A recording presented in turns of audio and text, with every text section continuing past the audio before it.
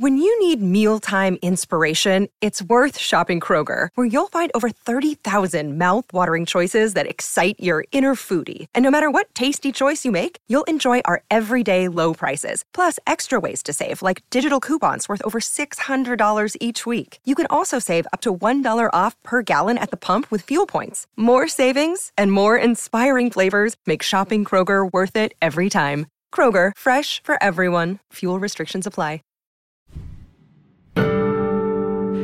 While we may not be recognizing that we actually have trauma, that we are traumatized, that something difficult happened, it still is logged in our brain in some level and very often in our body.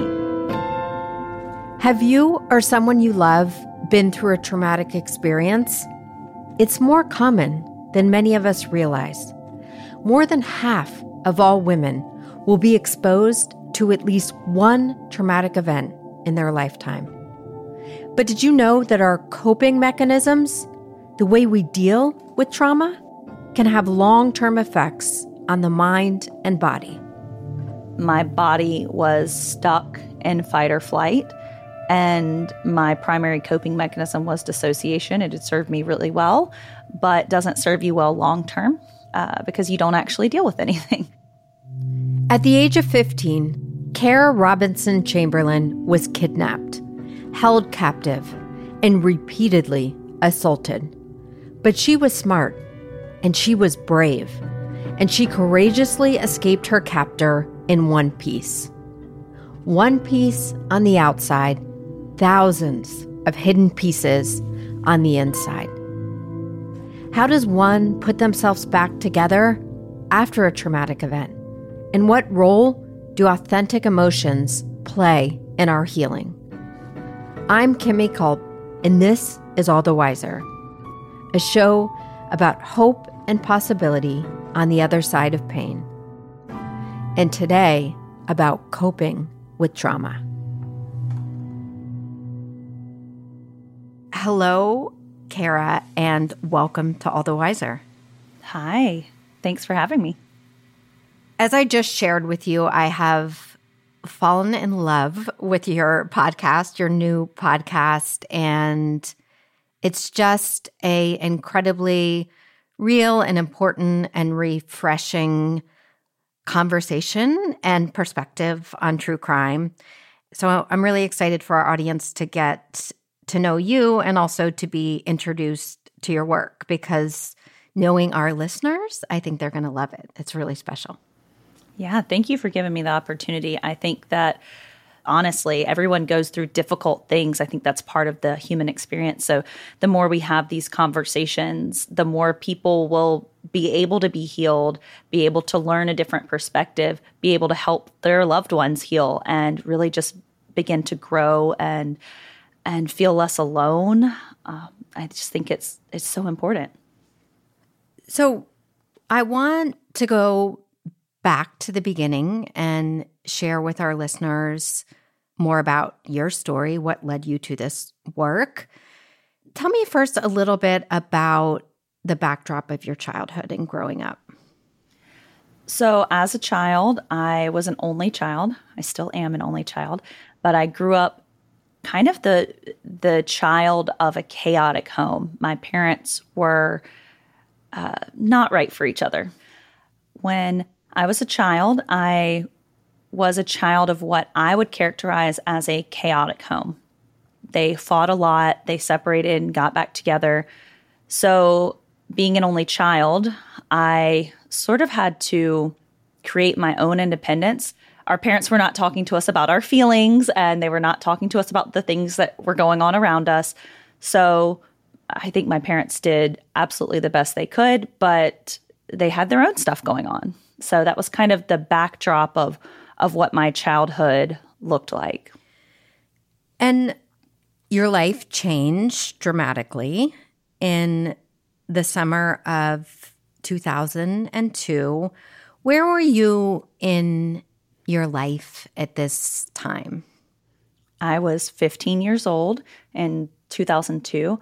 And as most teenagers, I had sort of transitioned to hanging out more with my friends. I had a boyfriend and he played baseball. So my best friend and I would always kind of be hanging out with my boyfriend and his friends, going to baseball games.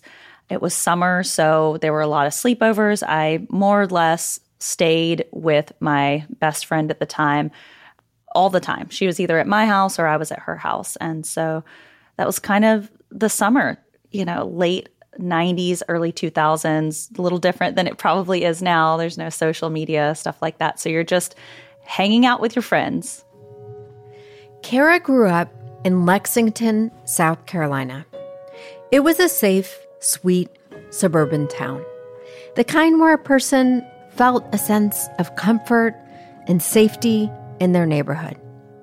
Not a lot of crime, and if there was, no one seemed to know about it. But that all changed on a beautiful late summer day in June when something horrific happened. So this day in June, it was pretty much a normal day for me. I had spent the night with my friend. I woke up and we were kind of getting ready for our day, called my boyfriend to check in with him, kind of see what his day held, see when we would hang out later. We called some friends to try to plan what our day was going to look like and decided that our friend who lived on the lake, we were going to go hang out with her. So my friend called her mom to see what we needed to do before we left, and her mom asked if we would water the plants out front. My friend wanted to take a shower before we left, kind of refresh herself, and so to kind of expedite the process, I offered to water the plants for her while she took a shower. So I was outside in kind of what I had slept in, just a t-shirt and a pair of soft shorts, and I was watering the plants. I noticed a car driving by. I was 15, getting ready to get my license, and so was kind of looking at cars a little bit more intensely than maybe I would have the year before. And I noticed the car because I was like, I wouldn't mind driving that car. Normally not something that I would have paid much attention to had it not been something interesting to me. So the car is driving by kind of on the way out of the neighborhood. And then I continue watering the plants. And a few moments later, the car comes back into the neighborhood and pulls directly into the driveway. A man gets out of the car. He is not what I thought at the time of as creepy or scary. He was a middle-aged white man. He was not furtive or nervous. He was wearing jeans, sneakers, a button-down that was tucked into his jeans, and he was wearing a baseball cap, but it wasn't pulled low, kind of disguising his face or anything like that. He walked directly over to me and maintained an appropriate distance away from me. He didn't walk directly over to me and enter my personal space of protection or anything like that. He came over and said that he saw me outside and was driving around distributing some magazines or pamphlets, and he asks if my parents are home. I say, this is my friend's house, and he says, okay, well, what about her parents? Are her parents home? And I say, no, her mom's not home. And he says, okay, well, how about if I just leave these with you? And I said, that sounds fine. And so at that point, he steps in to presumably hand me these magazines or these pamphlets. And at the same time, he's handing them to me with his left hand. He puts his arm around my neck with his right hand, puts a gun to the side of my neck. And he says, come with me. I immediately go into a stress, fear response. And I say, stop. And he says, no, you're going to come with me. And at that point, he, with his arm around my neck, concealing this small caliber handgun, he walks me around to the driver's side of his car. It's a 2-door car. He opens the driver's door, puts the seat forward, and tells me to get in. I look in the back seat and see a large plastic container in the back seat. And I say, where am I supposed to go? And he says, get in the container. So I seemingly, to the outside perspective, willingly get in the back of the car. And he puts the lid loosely on, gets in the car and reverses out of the driveway. And that's how I was taken. And you said you immediately knew that you were going to be sexually assaulted. Is that right? Yes. I pretty much immediately knew that a grown man does not kidnap a young girl for anything other than nefarious reasons. And so I assumed that he was going to commit some type of crime while he had me. And I also assumed that I would be sexually assaulted. And I also somehow had the intuition that people who did these kinds of things would thrive off of control and my fear. And so I think this is just a testament to our fight or flight, our survival mechanisms that are within us, that I recognized what he wanted and what he needed, and I responded in a way that would keep me safe, but would allow me to maintain a little bit of autonomy. And so knowing those things, I was somehow able to lock down the fear because I wanted that to be my way of fighting back, my autonomy, that I didn't want to give him that.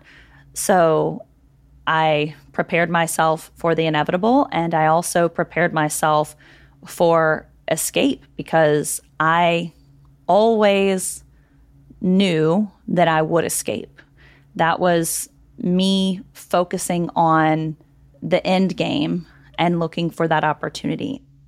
When I've heard you talk about this window of time, there's two things you bring up that I think, one is just really informative of this idea of dissociation and explaining to people what that means, both emotionally and physically, because immediately that happened to you as a protective mechanism. And this other piece, as you said, where you shut that part down and you start focusing on information gathering, which people have been, I think, deeply intrigued by how quickly you're getting serial numbers and information. So can you speak to dissociation, why that happens, how it was happening to you? Yeah. So when we are in stressful situations, we have an autonomic nervous system. People commonly know that as fight or flight, that automatically responds when our lives are in danger or when our nervous system assumes that our lives are in danger. And people have heard of fight, flight, freeze, and fawn. And I like a little bit better the fourth description of appease. And so my response was a little bit of all of them. And that I think that's pretty common, that people have some combination of response. So my primary stress response was to shut down kind of what was happening to my body and what was around me. And so I more or less entered this dissociative or separating my mind from my body state. I was able to shut down the fear, and it wasn't necessarily I'll say conscious decision.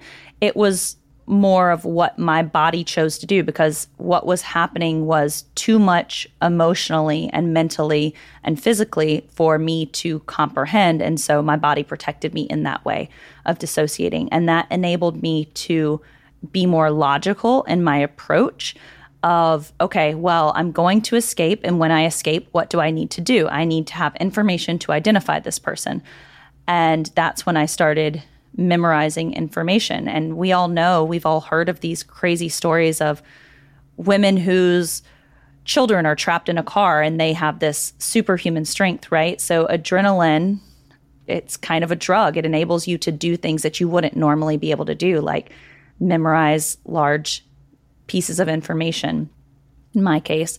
And so that was kind of my stress response. And I also had a fair amount of appeasal, which is essentially co-regulating the nervous system of the person that is a threat to you. So remaining calm and kind of going with what this person wanted from me was what that looked like for me. I think it's so important because people are going to instinctually insert what they think would happen to them, right? Were you panicking? Were you screaming? Were you fighting? And you weren't in a state of fear. You were not in a state of panic. As you explained and broke down, you moved into fact gathering and your body was protecting itself by not going into panic. So I think it's really important. So you're gathering information down to, I believe, a serial number on this box that he's put you into. And I know as he's getting closer to his apartment, he pulls over and there is additional restraints. What happens when he pulled over initially after kidnapping you? So my captor drove for about 15 minutes before he pulled over. And at that point, he put a ball gag in my mouth and he restrained me with handcuffs at my wrist and leg restraints on my legs. He told me to scream as loud as I could. And he said, okay, good. And then he put the lid all the way on the container and drove a few more minutes. How aware were you of distance and space? I assume you sense that you've gone somewhere, you're going to, go into a building or a home. But what was that time of him getting out of the car and into his apartment?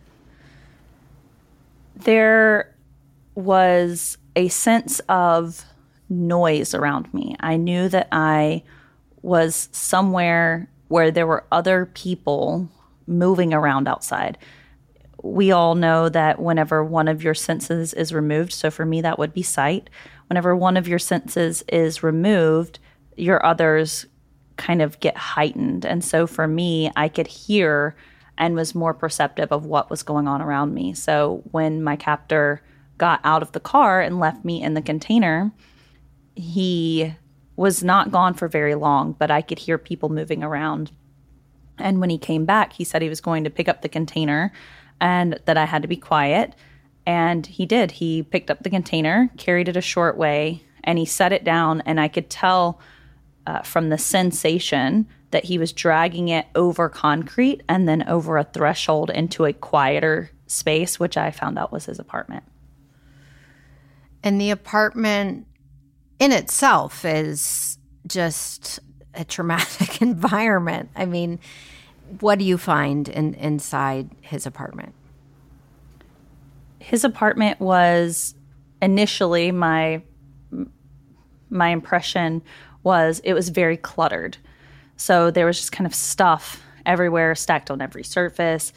There were also animals, so like lizards and guinea pigs and birds and different animals all around. There were signs that a woman lived there. She wasn't there, but there were signs that a woman lived in the apartment, from, hairspray and feminine products in the bathroom to a hairbrush with long red hair. So I was just kind of locking everything into my mind that I could about the apartment. Once Kara was in the apartment, her captor started asking her a lot of very personal questions and writing down the answers. Things like, when was her last period? What was her friend's name? What was her boyfriend's name? And where did he live? Did she love him? Was she a virgin? He also laid out the rules he would enforce while she was there. The most important rule being that she had to do exactly what he said at any time. And if she didn't, there would be consequences. But if she did, there would be rewards. And he emphasized that by reminding me that he would always have a gun or some type of weapon while I was there. And he kind of finished it all off by saying, and, whenever I'm done with you, I will take you somewhere that you don't know where you are, and I'll let you go.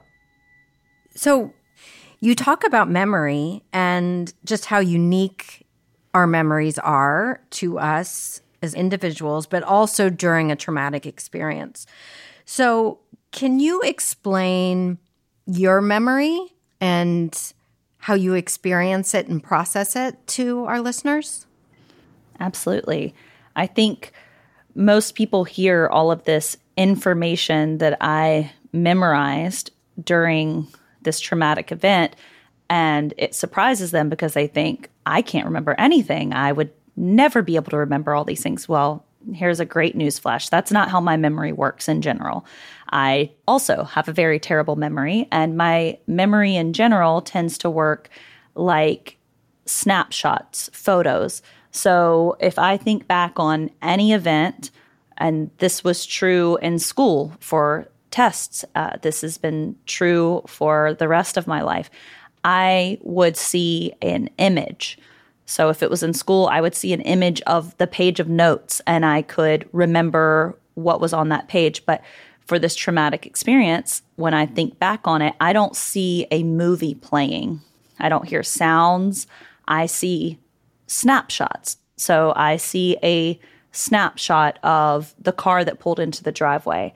I see a snapshot of the first time I saw the inside of the apartment. And so that's kind of how my memory works. So when I tell this story of what happened, I have these snapshots that I can put together and essentially flip through really quickly, like a flip book, and I can get an image of what happened, but they're not necessarily in order always. So when I share my story, the dialogue is very often lost. And I think that's interesting to people. And I think that is often the case with trauma.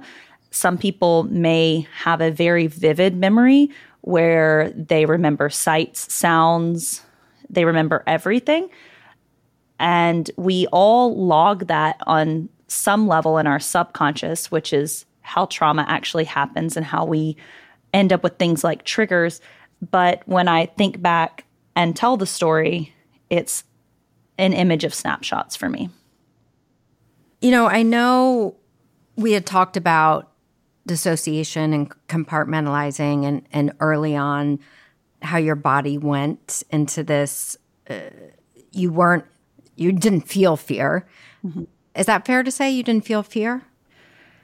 I think I felt fear, but it was... You didn't feel panic. Correct. It was very subdued because my nervous system, my mind on some level, recognized that if I really felt the panic that I should have in that situation, that I would not be able to survive. And so my body protected me in that way. I think the most panic that I felt during those 18 hours was when my captor told me he had to make a phone call and he was going to put me back in the container. He put the gag back in my mouth, put me in the container, put the lid on top, and put a blanket over the top. And I just remember being in that container and thinking, I can't breathe. I can't breathe, over and over and over. And it became just this overwhelming fear that I was going to suffocate, I was going to die. And I had a panic attack at that time. And he came back in. Obviously, I was making some level of noise that he could hear. He asked me what the problem was, and I told him I couldn't breathe.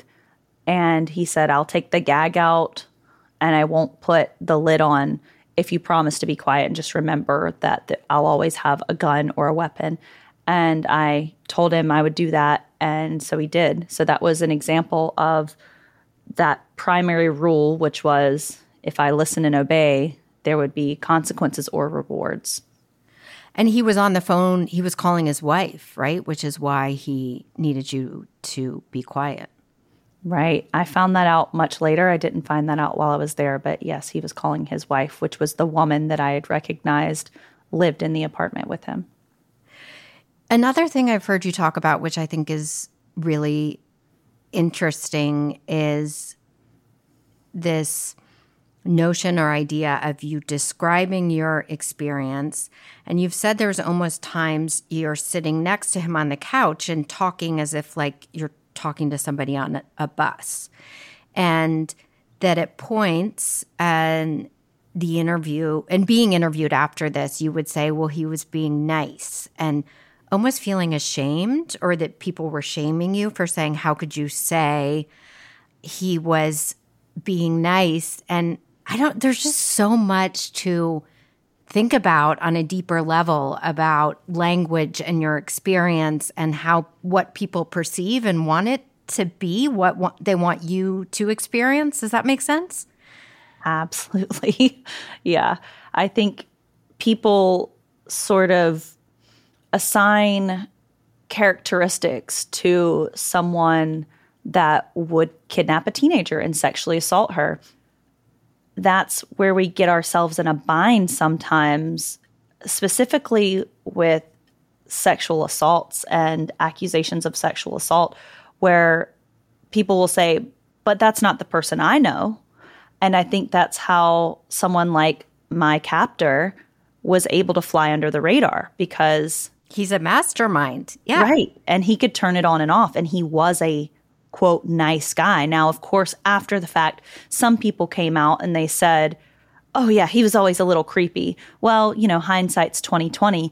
But in general, most people felt that he was a nice guy. And that was, for the most part, my overall experience, which is so complex for me to say. It's strange for me to think and to say, like, he was nice to me while he was doing this terrible thing. Yeah, which makes him all the creepier and more sadistic, right? Right. And for him, this was him acting out a scenario or a fantasy. He did not want to be this creepy, terrible person. This was essentially a fantasy that he had acted out with his significant others previously. And so for him, this was just another fantasy that he was acting out. So yeah, it's so complex. And you were sexually assaulted. You don't remember how many times, is that right? Yeah, I couldn't even begin to guess at this point. It was 18 hours. I probably slept maybe 4 hours during those 18 hours. And it was more or less like continuous through those 18 hours.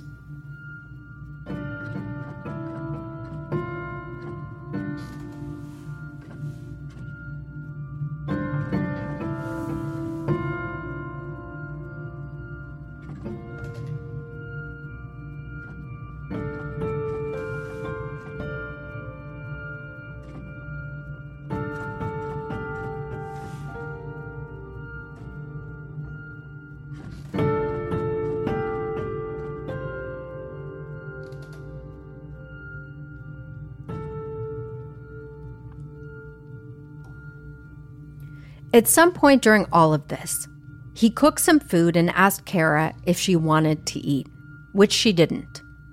Instead, she tried to find another way to appease him and offered to sweep the kitchen floor. At every point while she was sweeping, she was scanning the room for information, anything she could find that could be helpful in identifying him. She saw some magnets on the fridge. The ones that stuck in her mind were for a doctor and a dentist. Names that she memorized and placed in the vault of facts that she was collecting. Coming up, Kara's quick thinking and incredible bravery pay off as she escapes from her captor. Back in just a moment.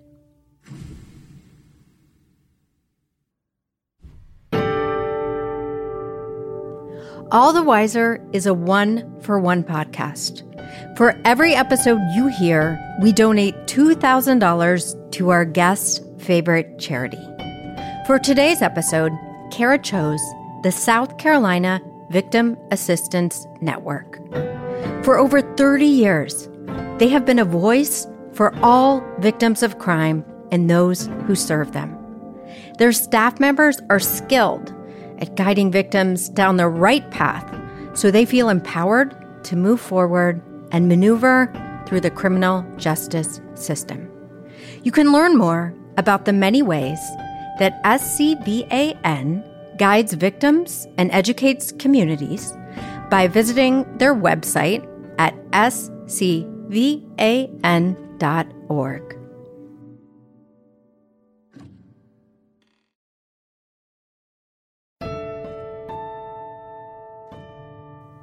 We're back, and Kara has survived being kidnapped, gagged, put into a container, and sexually assaulted. After the panic attack she had in the container, her captor drugged her with Valium and forced her to smoke marijuana with him throughout the day. Eventually, towards the end of the night, with both marijuana and Valium in her system, she was told that it was time to go to sleep. At that point, he began to restrain Kara for the night and put handcuffs on both her wrists. And then there was, it's called a quick link, which is essentially like a carabiner with a screw clasp that holds it closed, that he attached to the middle of the handcuffs, kind of where the handcuffs are connected to one another. He put the quick link around that, and it was connected to a rope that ran behind the bed and was attached to the frame of the bed. I also had a restraint, a leg restraint that was on my right ankle, and that was connected to a rope to the foot of the bed. And he did all of this in his bed when it was time for bed and laid down beside me, and he fell asleep, and so did I.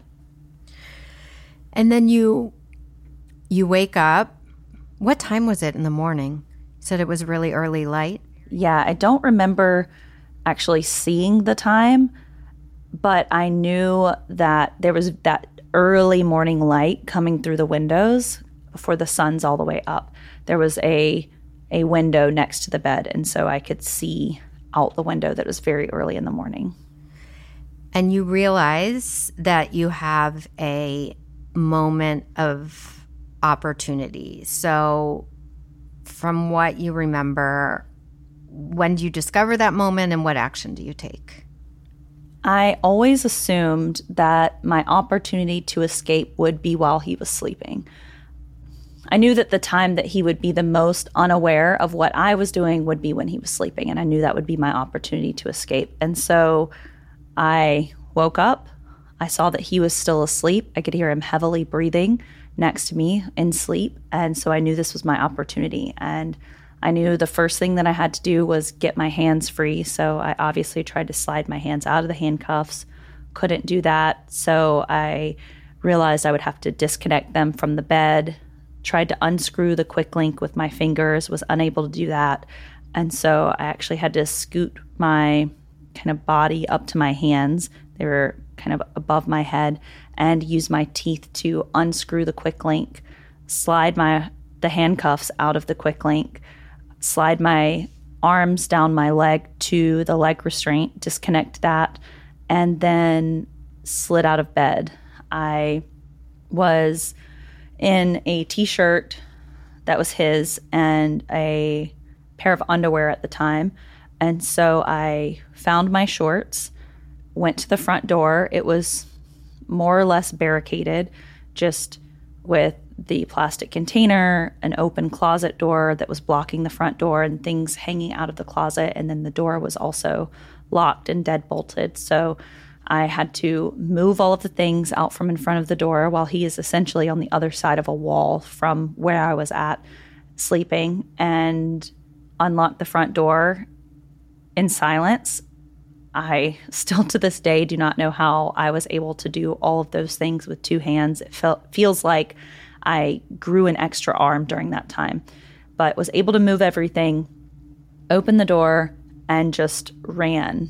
I thought, surely he's going to wake up, he's going to look out the window beside his bed, he's going to grab the gun that's beside his bed, and he's going to shoot me. And I thought, it doesn't even matter. I'm out of the apartment. Someone will find me, someone will find him. And so I ran, knowing that these could be the last moments of my life. I ran across the parking lot. I saw a car driving across the parking lot and ran out in front of it, flagged it down, and told the 2 men inside I was kidnapped and I escaped from that apartment, turned around and pointed to it. And they said, okay, what do you want to do? And I said, take me to the police. And so they said, get in the car, get in the car. I got in the car and they took me to the police department. So the 2 men took Kara to the police department and they just dropped her off. They didn't even take her inside. Kara walked into what she later learned was a sheriff's department substation. So it was not heavily staffed. It was early morning, and she went into this office looking for a person, someone, anyone who could help her.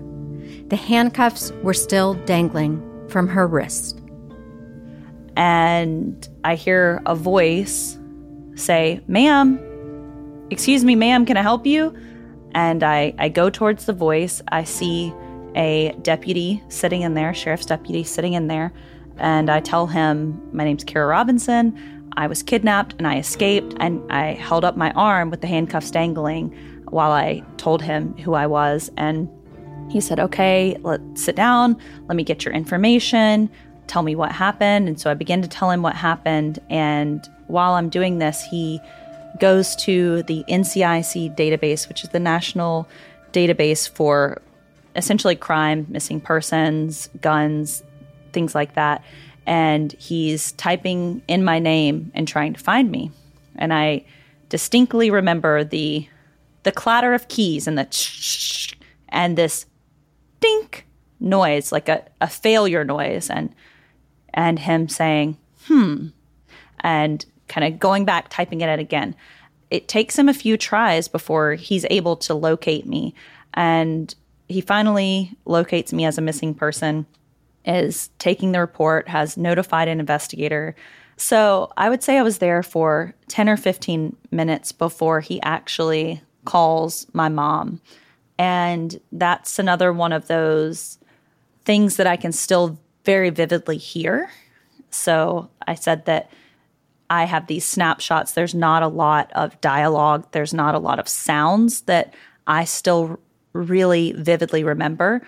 But the sound of my mom's voice coming through the phone, I could hear her, even though she wasn't on speaker. I could hear her through the phone he was holding. And he said, ma'am, I have your daughter. And I could hear her voice just heartbroken. I can only imagine as a parent now what she must have been feeling. And I can hear her say, Kara? You have Kara? And he says, yes, ma'am. She's sitting right here. And I talked to her, and I don't actually remember this conversation, like my side of it. I don't remember anymore. But from my mom's perspective and her recollections, I said, Mom, please come and get me. And she's like, baby, I'll be right there. And so she makes her way there. Before she gets there, an investigator responds, and he's actually the one who removes the handcuffs. He uses a handcuff key, removes the handcuffs from my wrist, and tells me the men that brought me in didn't remember the apartment I came out of, and asks me if I can go back and locate the apartment. So we go back to the apartment complex, and essentially from the information that I remember about the apartment itself, I'm able to give it to someone who works there. And they immediately are like, yeah, I'm pretty sure I know what apartment that is. So they kind of log that information, take me back to the sheriff's department, at which point my mom has arrived, and she takes me to the hospital for a sexual assault exam. And while you're at the hospital, the investigators are doing their work, and they come to you with a lineup of photographs. Yeah. While I was waiting for the sexual assault exam, the investigators actually brought me a photo lineup. And it's my understanding that photo lineup was created by cross-referencing all of the information that I remembered, which was about his doctor, his dentist, the type of car he drove, all of those things. They were able to use all of that information and find out his identity before they could get a warrant to who was renting that apartment. And so they bring me a photo lineup, 6 photos. I look at it, immediately identify my captor and circle him. And that's when I find out who he is. His name's Richard Markovanets. And he, up to this point, was completely off the radar. And so you're at the hospital with your mom doing the sexual assault kit, which just the trauma within that process, first of all. Now that you have done this work supporting victims and survivors and working in law enforcement, how do you look back at that? I don't remember a ton about the actual exam, but what I do remember is not wanting anyone else to be in there. A sexual assault exam is very explicit. Where did they touch you? Did their mouth touch you? All of these details you have to give them, and they take a lot of swabs. It's very, very invasive. Now, sexual assault nurse examiners are very, very good at what they do. And most agencies will actually have a victim's advocate of some type that is available, that can sit in there with you, that can explain the process, that can give you support if that's something you want. But for me, I did not want anyone in there other than the sexual assault nurse examiner. And so the thing that most nurse examiners are very good at, victims advocates, that they do is they ask permission and they follow the lead of the survivor. And so while these exams are by their nature relatively invasive and can be extensive, there is a lot of empowerment that can be done through that process by letting the person know what's going to happen and letting them have the amount of control that's possible. What a massively important job. Right. Yeah, they're fantastic humans, and they are so highly trained, and prosecution just would not be possible without them.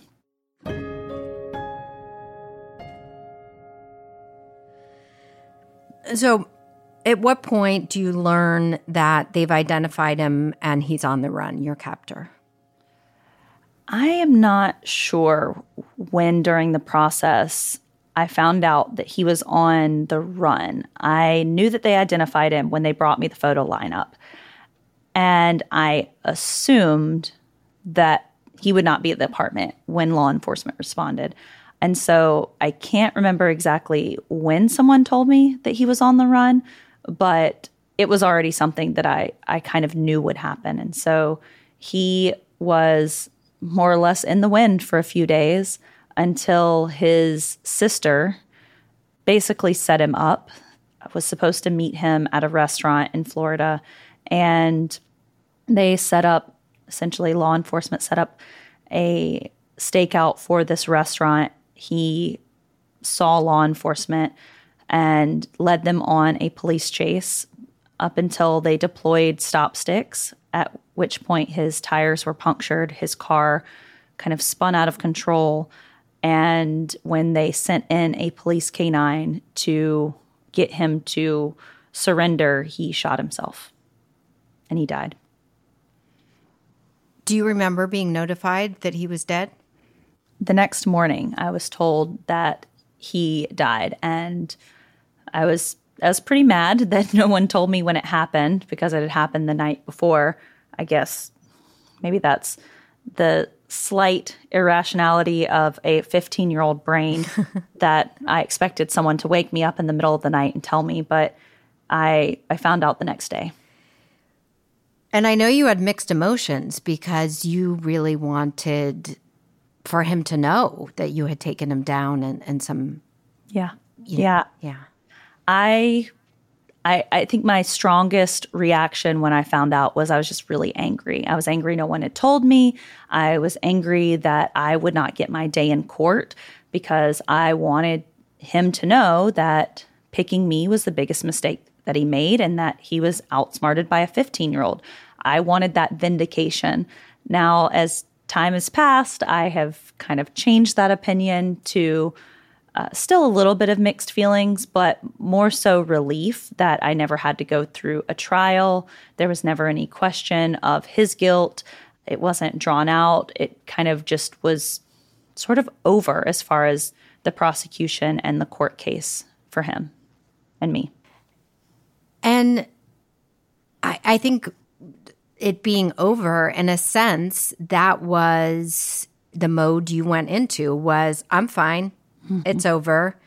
And people in their own mind want to instinctively go to the Hollywood movie version where it's this dramatic reunion and there's, therapists and special, I don't know what people perceive, but it's not that you just go home and say, everything's fine. Right. It's over. And that was what happened, right? That's what I wanted to happen. And I think that we have better perceptions of the reality of these situations now and the fact that there is no normal. There's no normal response to an abnormal situation like this. But for me, I felt fine because I was dissociated. I didn't feel like I was traumatized. I honestly would not have characterized at that time the definition of what PTSD was then. And the reactions that I had seen on TV, I did not characterize myself as being traumatized or having PTSD.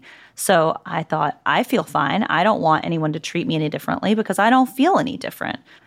Now, obviously, having learned what I've learned in the years since and being older and wiser, I can recognize that I had some trauma, mostly due to this dissociation and kind of shutting all of it off. And my biggest symptoms over time would be bodily symptoms, which are very heavily associated with a dissociative trauma response. While we may not be recognizing that we actually have trauma, that we are traumatized, that something difficult happened, it still is logged in our brain in some level and very often in our body. And so that's what things like somatic work and EMDR, that's kind of what they work on, are these other ways that our body logs trauma. But to that point, what I knew and what I had seen was only this outwardly traumatized person,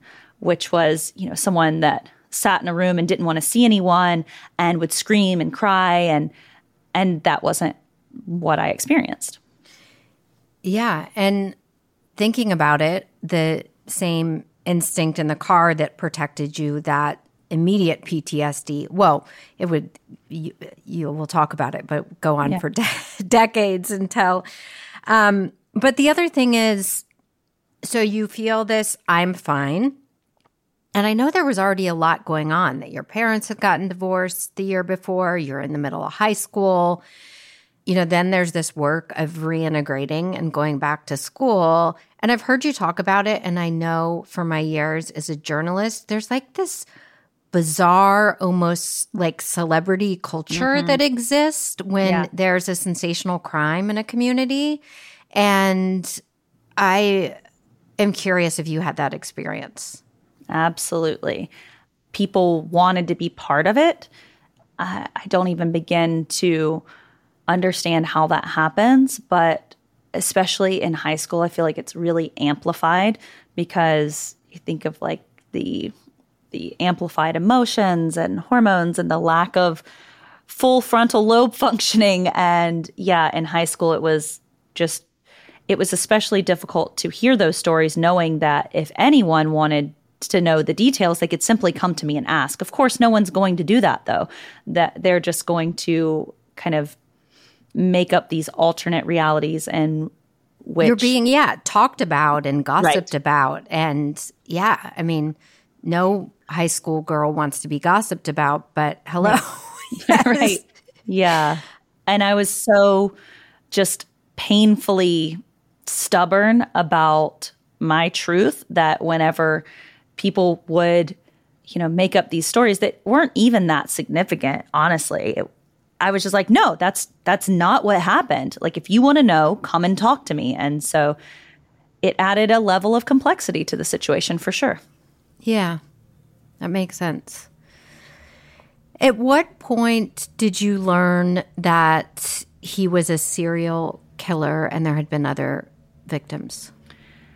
It was a slow trickle of information that I was receiving that led me to believe that he had committed other crimes. I think fairly quickly the information came out that they suspected he was involved in other crimes, and that was from evidence they found in his apartment. I still thought that he was going to let me go, and so it took me a very long time to come to grips with the fact that he was a serial killer and I would have been another victim of his. A few months later, Richard Ivanitz was linked via DNA trace and fingerprint evidence to 3 murders in 1996 and 1997 of 3 girls in Virginia. 2 of them were sisters, and all 3 were teenagers. Kara believes he is responsible for more, and in time, she hopes more evidence will be able to prove this. Did you ever connect with their families? Yes, I was able to meet the families of the 3 girls in September of 2002. I was given an award for information leading to the identification or capture of the person responsible for those murders. There was a task force that formed and they had some reward money. And so I was given an award for that. And I was able to meet the parents of the 2 girls and meet the sister and the parents of the other girl. What was that experience like? I think that I didn't necessarily understand it at the time, kind of the gravity of what I was experiencing. But now looking back on it, it is one of the most powerful things and something that I one day hope to be able to give to other people by linking him to other unsolved cases. But they didn't know what happened to their daughters for, 6, 7 years. They had no idea. And it was just incredibly emotional, incredibly powerful, and one of the highlights of my life to be able to give them not closure. Closure is a falsity. Just give them answers. Yeah. There was another relationship that was born out of this that was really meaningful and impactful in your life, and that was a sheriff in the jurisdiction where you were found. Can you tell me about the role he played? You said really in seeing you as a survivor, not a victim, and where that led you professionally.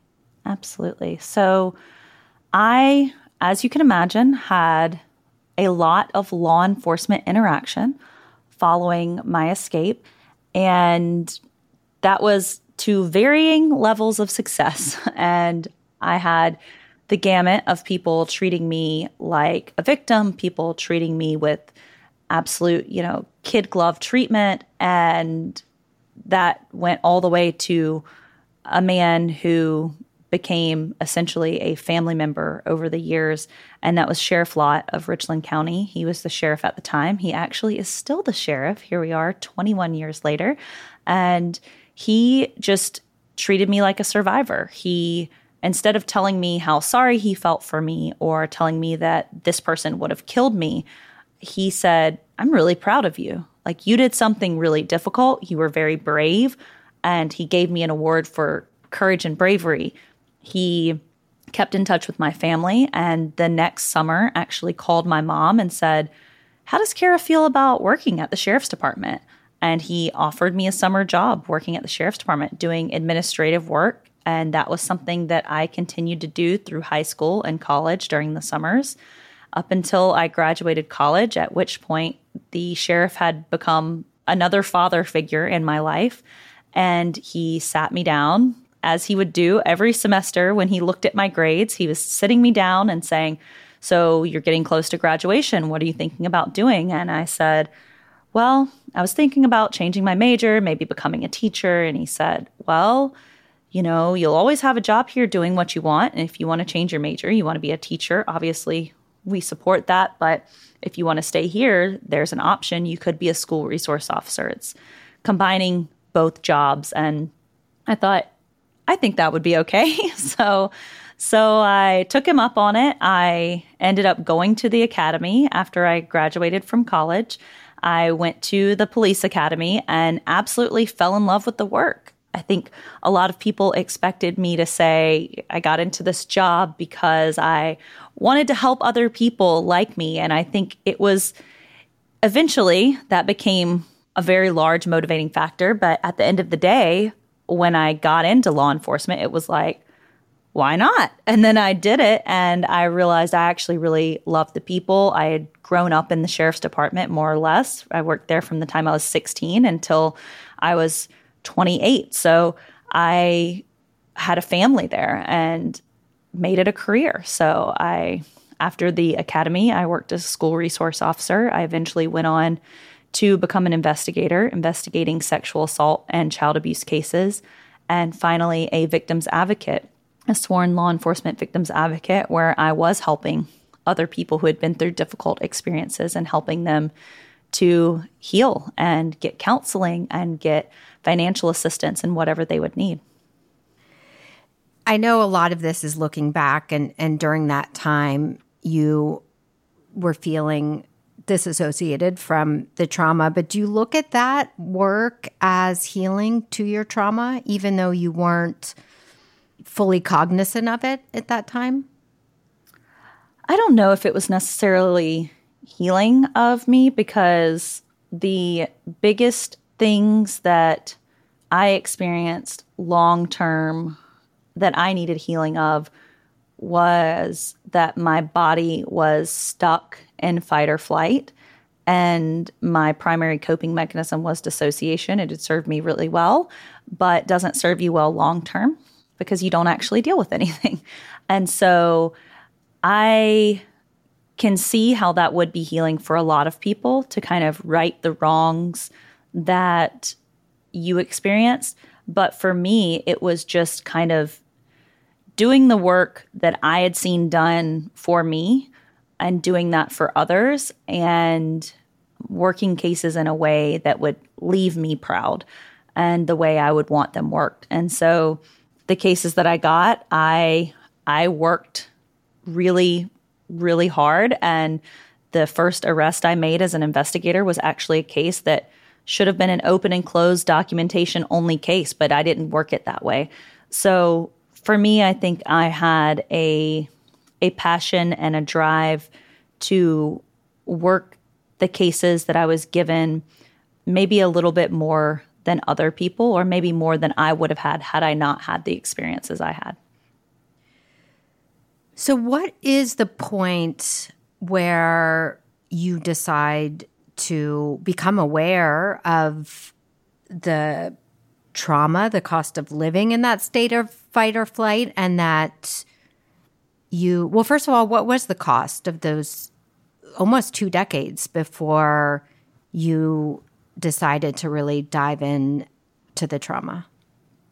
I realized for me, the cost of dissociating was that my body was continuing to log the difficult things that would happen to me over the years, but I wasn't responding emotionally. And so I was more or less, for lack of a better way to describe it, I was emotionally constipated. It was not dealing with things. And so the only thing that was coming out with any sort of regularity was anger. I think that's probably the most difficult emotion to control. And so after the birth of my second child, I was experiencing what I now know was postpartum depression. It didn't feel like postpartum depression at the time, and I think that's very often the case.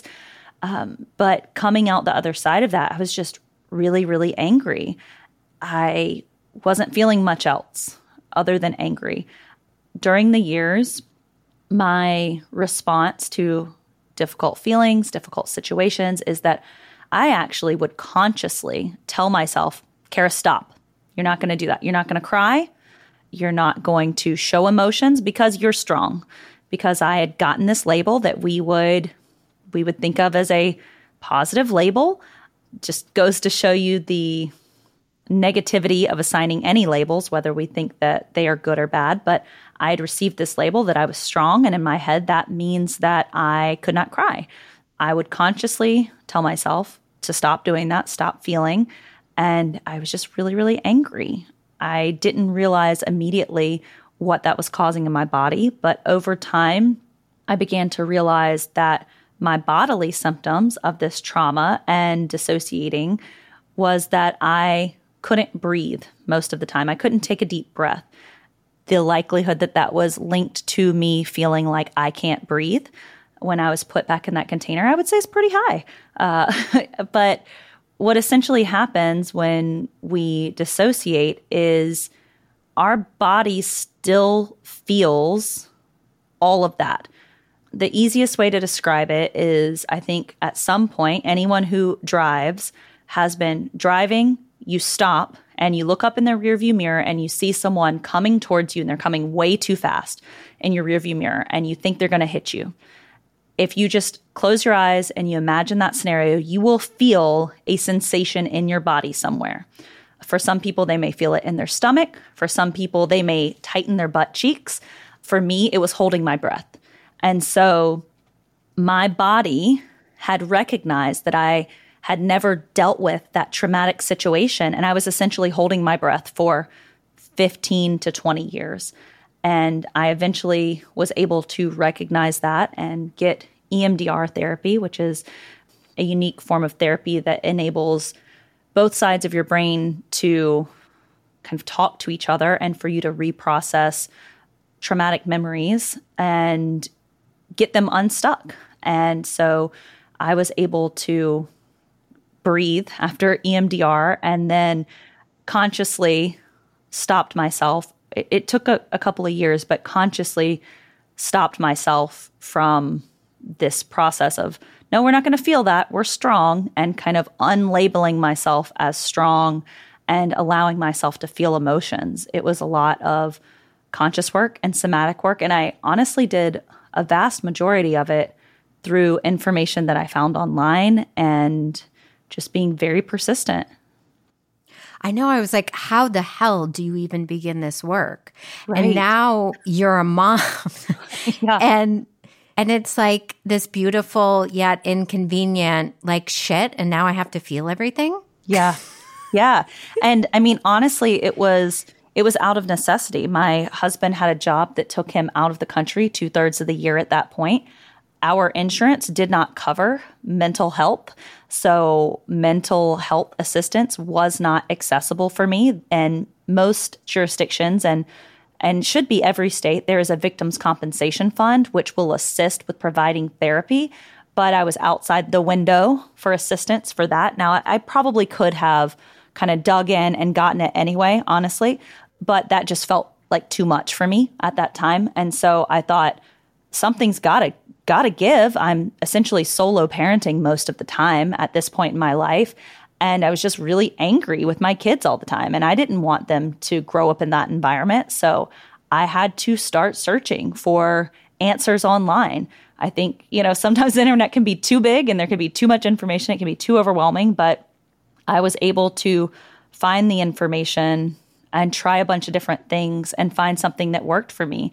And it was a lot of self-care. It was a lot of stress reduction techniques and kind of unique ways to deal with stress from, whenever we hear, especially if you're a mother, you're solo parenting, you're single parenting, you're parenting in general, and someone says, well, you just need to reduce your stress. You're like, okay, like, how do I do that? And so for me, it was uniquely looking at my life and the things that stressed me, whether it was foods that I knew didn't agree with me. Well, that's stress, right? So try not to eat those foods. Whether it was clutter in my home that was stressing me, just trying to reduce those smaller measures, because the things that were the most stressful, and then things like meditation and gratitude journaling, emotional freedom technique, otherwise known as tapping, parasympathetic breathing, which activates your rest and digest system, things that I could learn to do or do on my own that were free and accessible.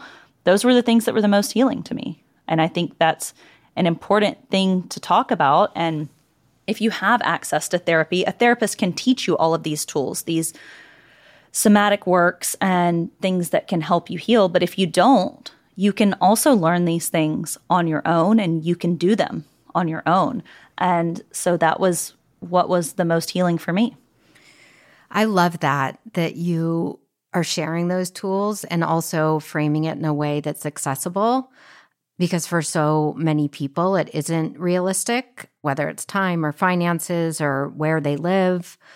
So all of those modalities. And you're also, and I'm going to, push our listeners to your podcast or convince you to let me drop an episode in our feed.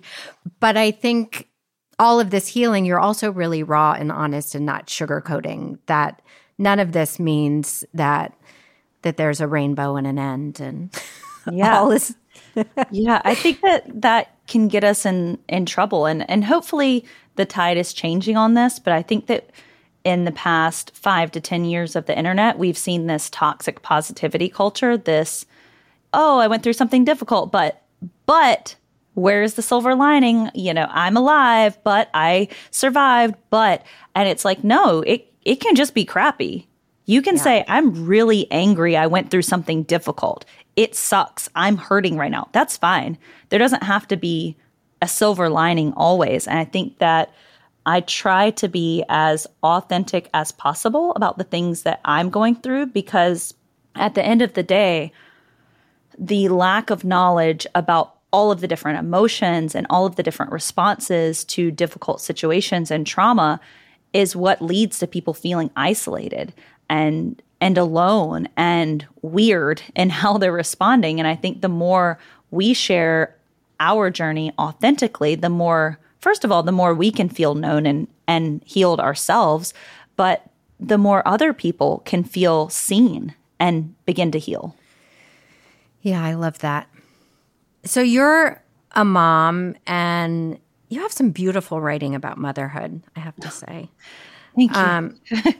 It will bring your stuff up so much, won't it? Yes. Oh, yes. Our greatest little teachers / triggers. Yeah.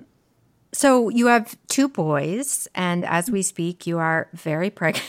Yeah. Congratulations. Thank you.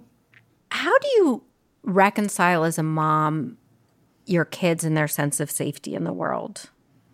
It can be difficult. And I think that mothers are very often the ones that are more concerned with safety. I think maybe it's because we put so much work into getting these little people into the world.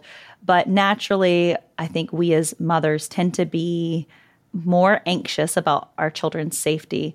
And I, as someone who credits themselves as being very intuitive, I can find myself falling into an anxiety trap from time to time and wondering, is it my intuition? So what I mean by that is I think intuition and anxiety can very often be confused. I think mothers have an intuition, whether that's, waking up in the middle of the night and being like, there's something going on with my kid, and you go into the room and they have a fever. Like, moms usually have some type of intuition when it comes to their children, but we also tend to have more anxiety about their safety. And so I can sometimes feel myself falling into this trap of thinking that it's an intuition when it's actually just anxiety about their safety. And so I have to be very careful to separate those and kind of temper my anxiety with reality. And one of the questions I get very, very often is, are you worried about something like this happening to your children? I have to temper that with a little bit of reality, which is what happened to me. A stranger kidnapping is fairly uncommon. That's fairly rare. And so I obviously prepare my children for that type of situation. I teach them to be aware of their surroundings and let them practice being aware of their surroundings and teach them, not to talk to strangers, all of that stuff. But what I work on more is the more realistic way that my children could potentially become victims. What we know from looking at cases in which children become victims of some type is that it's generally someone that they know. And so from a very young age, protecting my children from becoming victims of someone they know looks like using anatomically proper terms, because I don't want there to ever be a confusion of if someone has touched them in an inappropriate way of where they were touched. So we don't use any nicknames. We use the anatomical terms for their body parts. That was done from birth. We also are very big on boundary setting, and no means no, and body autonomy. So my children know, and they hear very often, I've set a boundary around my personal space, and you're not respecting that. Or I have told you not to, I always say glom on me, because I think it's like the perfect term for what children do sometimes with their little like sticky, sweaty selves, and they just want to like touch all on you. And it's usually, you know, at the end of the day when you just simply cannot stand being touched another second. And so they have always heard me set boundaries around my body, and we, within reason, obviously, allow them to set boundaries around their body. We let them practice that, and we teach them to respect that with other people. Because the flip side of this is, while I do not want my boys to become victims, I also don't want them to one day become an offender, right? So they need to practice saying no about their body, but they also need to practice responding to someone else's no. And so that looks like, you know, if they're being tickled and they say stop, okay, we stop immediately. And so that's what safety looks like for me as a parent who was a victim as a child. It looks like all these little steps that empowers them to speak up against something that doesn't feel right to their body, but also listen to what other people say doesn't feel good to their body. Which presumably is most likely way more impactful and long, life-lasting than Don't Talk to Strangers. Yeah, I mean, that's my hope, right? And I think the unfortunate reality that we have to accept as parents is that the moment that child is not connected to your body, you lose the ability to protect them at all times. At some point, that child's going to leave your presence, is going to go out into the world and become an adult. And if we are not preparing them in the time that they are with us for those moments that they're away from us, we're doing them a huge disservice. In addition to public speaking and sharing her story, Kara works with law enforcement and those who are on the front lines working with victims. She teaches them communication tools that can make a huge impact in the immediate aftermath of a crime. One of the biggest things that I talk to law enforcement about is the power of believing a victim when they say something, and how that doesn't have an impact on your prosecution of the case. I think that's kind of an incorrect belief that law enforcement can sometimes have. I share that, and I give law enforcement words to use to empower people, whether it's, I believe what you're saying, now it's my job to gather enough evidence to make a judge and jury believe that, or whether it's saying, I'm so proud of you, I know this must be really difficult. You're doing something that's probably really hard, but I want you to know that I'm going to help you as much as I can. Just giving them little tips and tricks and small things that aren't going to have a negative effect on their job. Probably about a year ago, I got a message after a conference that I did. It was from someone who worked sexual assault and child abuse cases. And they said, I have to tell you, I used the things that you taught me at the conference, and I have worked these cases for many years, and I experienced something I've never experienced. It was a child sexual assault case, and this person said, I use those terms And I told this young girl that she was so brave and I was so proud of her for what she was doing. And she smiled. And that's not something I've ever experienced. And I cannot thank you enough. And I just think that's what it's about. That's why I do this, because I have days where this is difficult. But when I have messages like that, or I have someone that comes up to me after a keynote and they say, when you said you experienced that, I've never heard anyone talk about what I experienced. I've never felt so seen.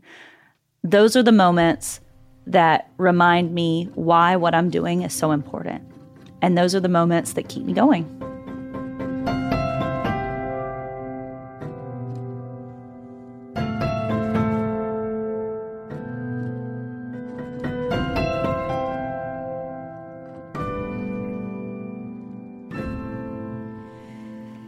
And before we end, I would love for you to tell our listeners about your podcast. Absolutely. So, in the vein of helping people heal and not feel alone, I knew for a long time that sharing stories like mine was important. And I met Kim Corbin, who is another survivor. I met her through TikTok, through the internet. We became immediate friends and we ventured together into this podcast world. We started a podcast called Survivor's Guide to True Crime. We wanted to share stories of people who have been through difficult things, but allow them a sense of control and share these stories in a way that was ethical. Most importantly, ethical true crime content is done in a way that empowers the person whose story is being told. It's being told with a purpose. It's being told with permission. And the best way is it's being told with the participation of the person who the story is about. And so we also believe that these difficult things that people go through are the least interesting thing about them. We think that what people do after, that's the real stuff that we want to hear about, because you can hear these stories, these amazing stories of what people have survived. But when you hear what they did afterwards, I think that is the real empowering part. It's just been one of my favorite things that I've been able to do. It is incredibly time consuming and it is incredibly difficult at times, but it's very rewarding. Yeah. I can guarantee you that there's people listening who love true crime. Yeah. And what I have to say is, so I think you could describe it and people think, well, this is going to be very serious. They are really funny. They have super dark sense of humor. Yeah, dark humor. Yeah. It's like friends being intimate and bantering. Mm-hmm. There's a lot of people who guest, some of which you've been on this show, but have been in really national, high-profile, high-media victim and survivors. And their story's been told a million times and people have profited on it. But the ease of your connection and humanity and like really seeing who they are as people, not just defined by this. So it's important and it's meaningful. It's also very like real and fun to listen to. I'm so thankful that you said that, because that is our goal. We kind of ventured into this knowing that we had made connections in this survivor community and leaning on that, because these were the conversations that we were having offline. These were the conversations that we were having amongst survivors.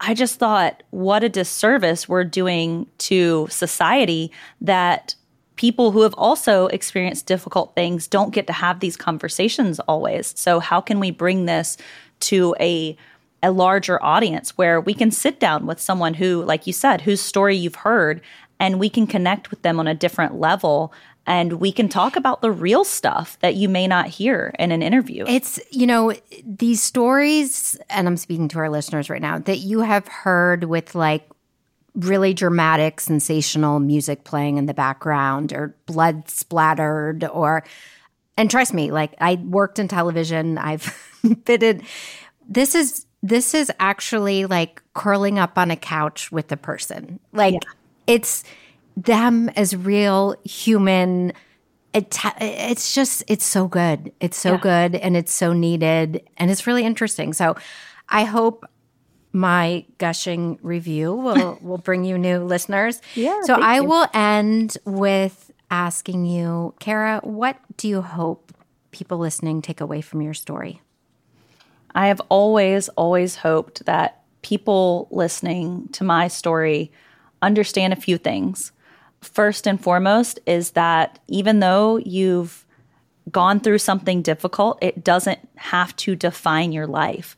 It can be what you take from it. You don't have to continue to affiliate yourself as a victim. You can define yourself as a survivor or something different if that doesn't feel right. And I also want people to not feel alone, not feel strange in their responses.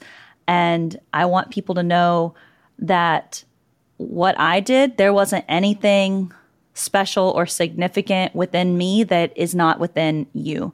So have faith in yourself and your survival system, and know that you can get through difficult things and you can absolutely become a better version of yourself eventually. I loved our conversation, and I just think everything you're doing is really real and honest and impactful, and I'm grateful to share it with our listeners and our community. So thanks, Kara. Thank you for having me. Thank you for making the time to listen to today's conversation with Kara. I hope you will join us next week on A Little Wiser, where we dive deeper into the many important issues Kara addressed today. This has been All the Wiser, produced by Erica Gerard of Podkit Productions. Our associate producer continues to be the excellent Tara Daigle. And our editor and composer is John LaSala, who's not half bad himself. And of course, our host is Kimmy Culp, and I get to do the sign-off this week. So until next time, take care of yourself and each other.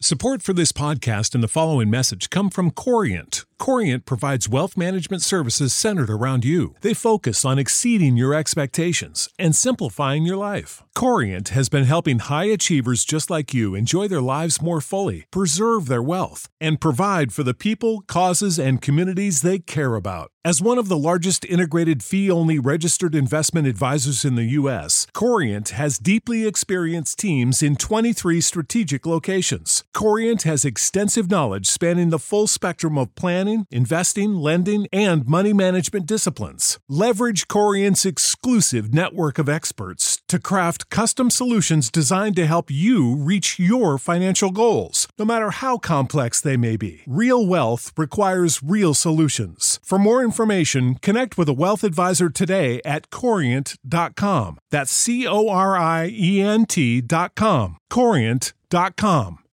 When you need mealtime inspiration, it's worth shopping Kroger, where you'll find over 30,000 mouth-watering choices that excite your inner foodie. And no matter what tasty choice you make, you'll enjoy our everyday low prices, plus extra ways to save, like digital coupons worth over $600 each week. You can also save up to $1 off per gallon at the pump with fuel points. More savings and more inspiring flavors make shopping Kroger worth it every time. Kroger, fresh for everyone. Fuel restrictions apply.